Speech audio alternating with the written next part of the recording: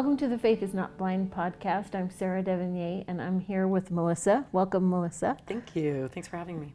We're really glad you're here, and we want to help our listeners get to know you a little bit. Could you just give a little bit of your background, where you grew up, and what your relationship was like with the church in your childhood? Sure. So I grew up in southern Utah in St. George, and I grew up in a great household. I'm the only girl with 4 boys, and that has proved to, I think, help me in a variety of ways within the church and in professionally. I know how to work with men, and I think, having a dad like I did that really gave me wings to fly as a girl. Yeah. And treated me like my brothers, and there wasn't like a difference.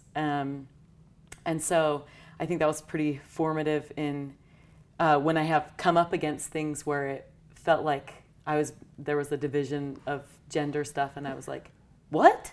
Yeah, so you felt like you always had a voice that was valued. Yes. As a female, which is fantastic. So in the church, it sounds like you felt like your voice was important. How did you develop a testimony in that sort of open, valued household? Yeah, well, now going to my mother's had like severe chronic illness since I was very young. Okay. And she wasn't like Pollyanna about it, so chronic pain and just pretty intense stuff that goes on today. But she was like open about her struggles enough to, even, difficulty in understanding how God could allow this to happen. Right. But then she was absolutely faithful, and for 20 years she was the primary pianist, because that's the only thing that she could do with her pain level. Oh my goodness. And so she's a great living example of living through the complexity. Yeah. And just sticking it through even when things didn't make sense.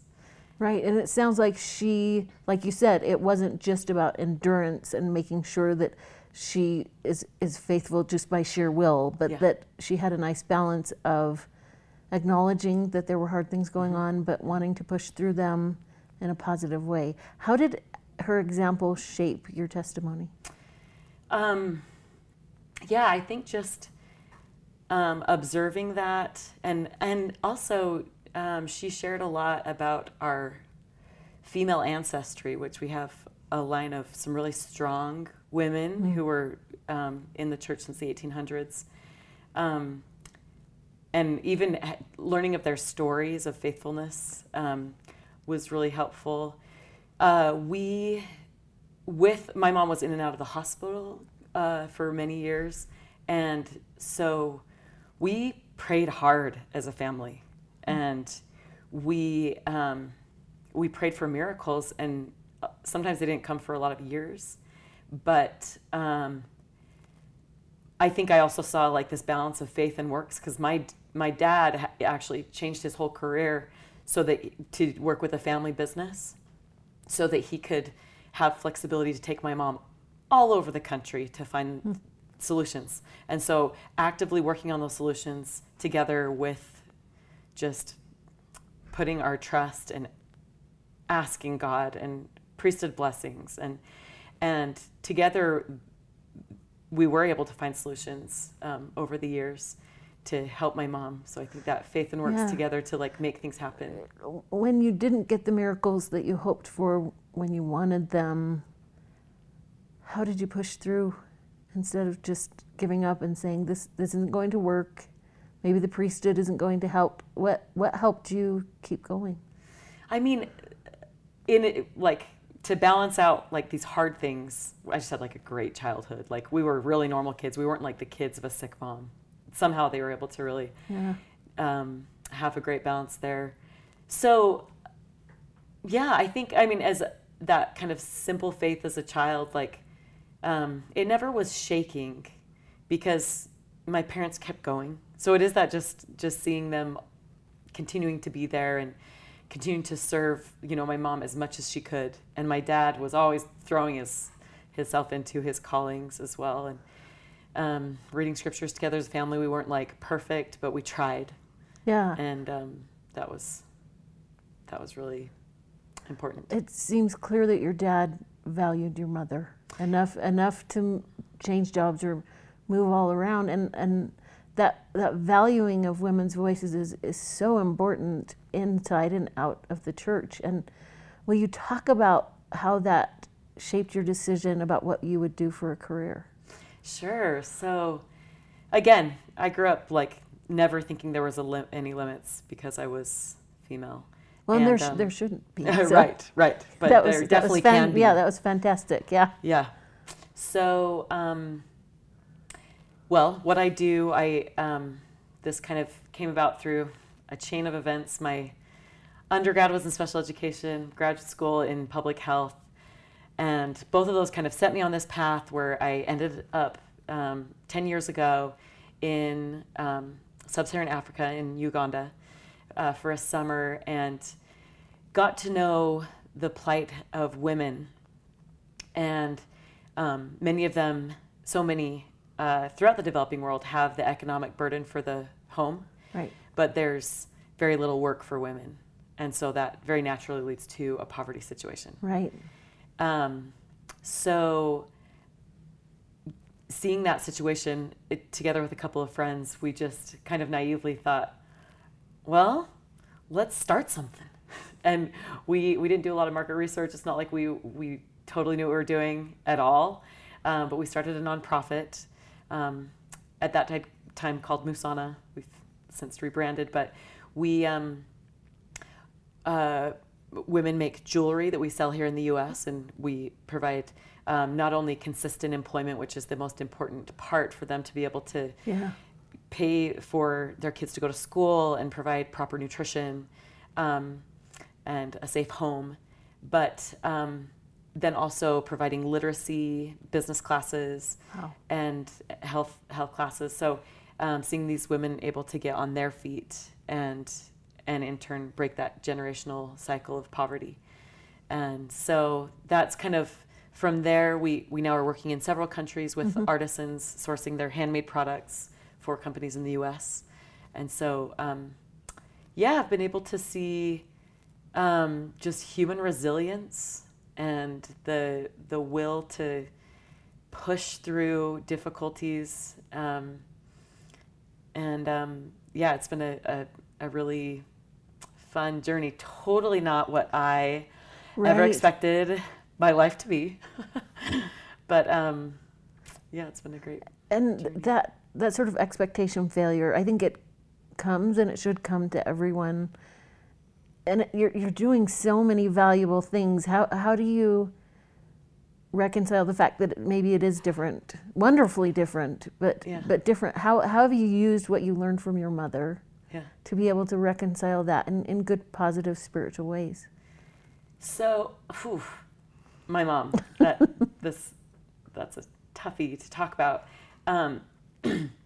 As I've hit like life milestones, I always think about my mom, because I'm 35, single, and that aspect has brought with it a lot of breaking up with all sorts of expectations that I had for my life. Sure. But also, like, when I turned 30, that's when my mom's health problems started. So she had 5 little kids at 30, and she was basically bedridden, but she didn't let herself be bedridden. She's just this worker. But especially as I've gotten into my 30s and thinking about my life and her life and what she was navigating through.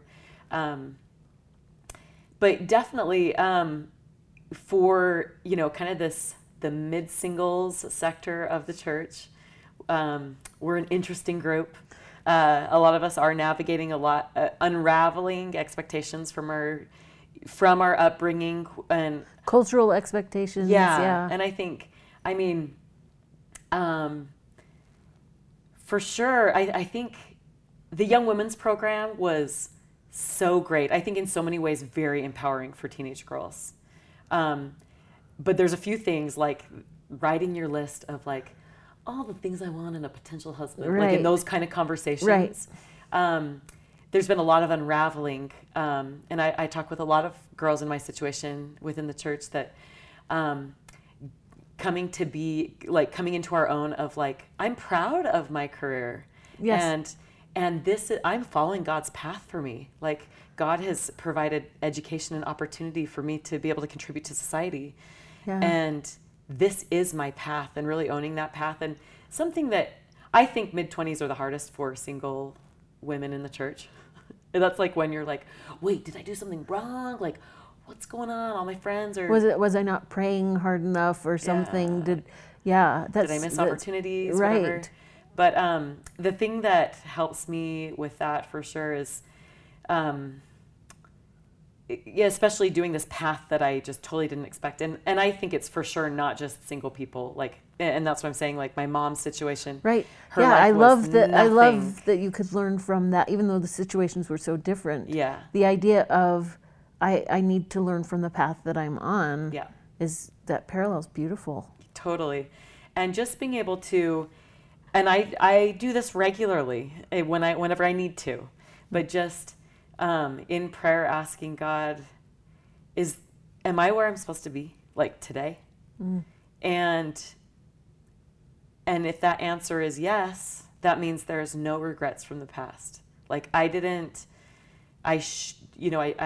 don't need to think back with regret of like, oh, I should have done that, or maybe today I'm where I'm supposed to be. Right. And this is my path. And also I remember in my late 20s, I was in a ward with girls kind of my age, and I gave a relief study lesson that was, and it was like a fifth Sunday, kind of like choose your own adventure. So it's kind of cheesy, but the title was like Rocking Plan B, because a lot of us felt like we were in our Plan B. Right.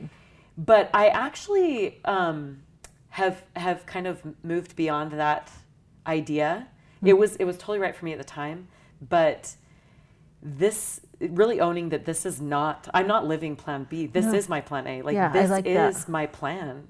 This is God's plan. If I'm staying in touch with Him, this is what it was all along. Right. So I didn't miss out on stuff. Like this is it, and owning that really is empowering and makes things exciting. Like, okay, this is this totally total surprise in heartbreaking ways and in exciting ways. Right. There are really fun things about my life that I had never even considered. Well, and the women that you're able to help. I mean, yeah, what a great Plan A. I love that. As you talk about having friends that are in a similar situation, what has helped you stay in the church even when it's been difficult, especially cultural, because there are these cultural expectations. What has helped you stay faithful and stay in the church when it's been difficult? Yeah, definitely. I am in like a constant, cyclical pattern of times where, and I think of no doing of my own, doubts come, where I just have times where, for whatever reason, I like almost doubt everything. Just these thoughts come, and not feeling guilty about that. Just realizing that this is okay. I'm presented with these thoughts that are challenging everything that I've ever, stood on, and taking that opportunity to really like kind of it kind of naturally breaks apart your, what's always been there, your testimony, right, and being able to like look at it from a new perspective, this open thing, and be able to really see, okay, these are things that I am just not sure of, that I don't quite get, or I don't really like. And then but then really diving into what are the things that really resonate and that I love, and that bring me peace and meaning, and it's, I can name what those things are, those things that I really can really hold on to. Right. Like the teachings that we get about the character of God within the church, the specificity of his character, and our understanding of a Heavenly Mother is beautiful and quite unique. And that the idea of his endless mercy, and then that goes into the perspective of the plan of premortal, our life right now and after this life, and eternal progression, and that's God's whole point is like, how can I nudge my kids along in this journey? And so and that helps me navigate a lot of things with, you know, understanding people that struggle to feel like they have a place within the church. Yeah. Understanding that we are all on this journey, and that God is working on all of us in and out of the church to help us along our journey. Yeah. And understanding that the journey absolutely spills over into the next life. I just love that we know that there are not just second chances, but like third, fourth, and infinity chances. Yeah. Like we know that. And sometimes I totally get why we need to focus on the importance of mortality and all the choices that we're making here. But knowing that there's so much after this, and that those that have just had pretty unfair, you know, especially compared to my pretty charmed life,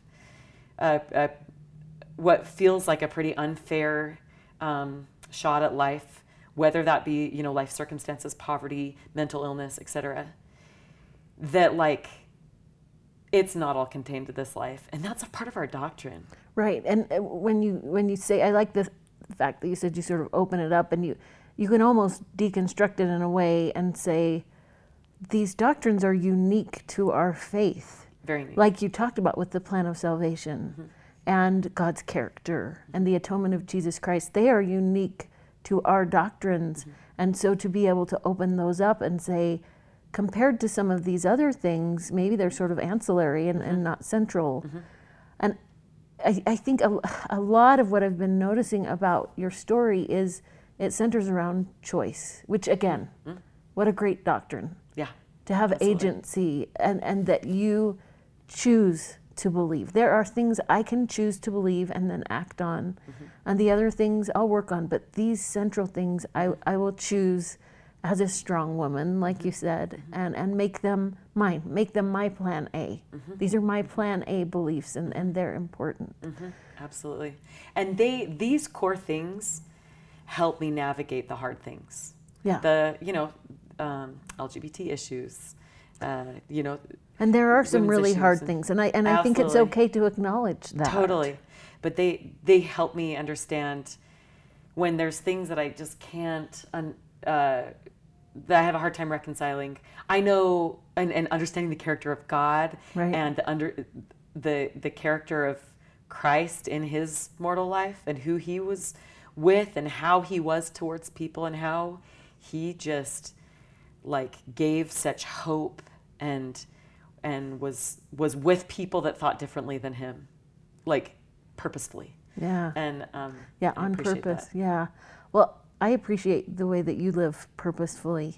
You're a great example, especially to women in the church. Thank you for sharing it, and thank you for living the way that you do so deliberately.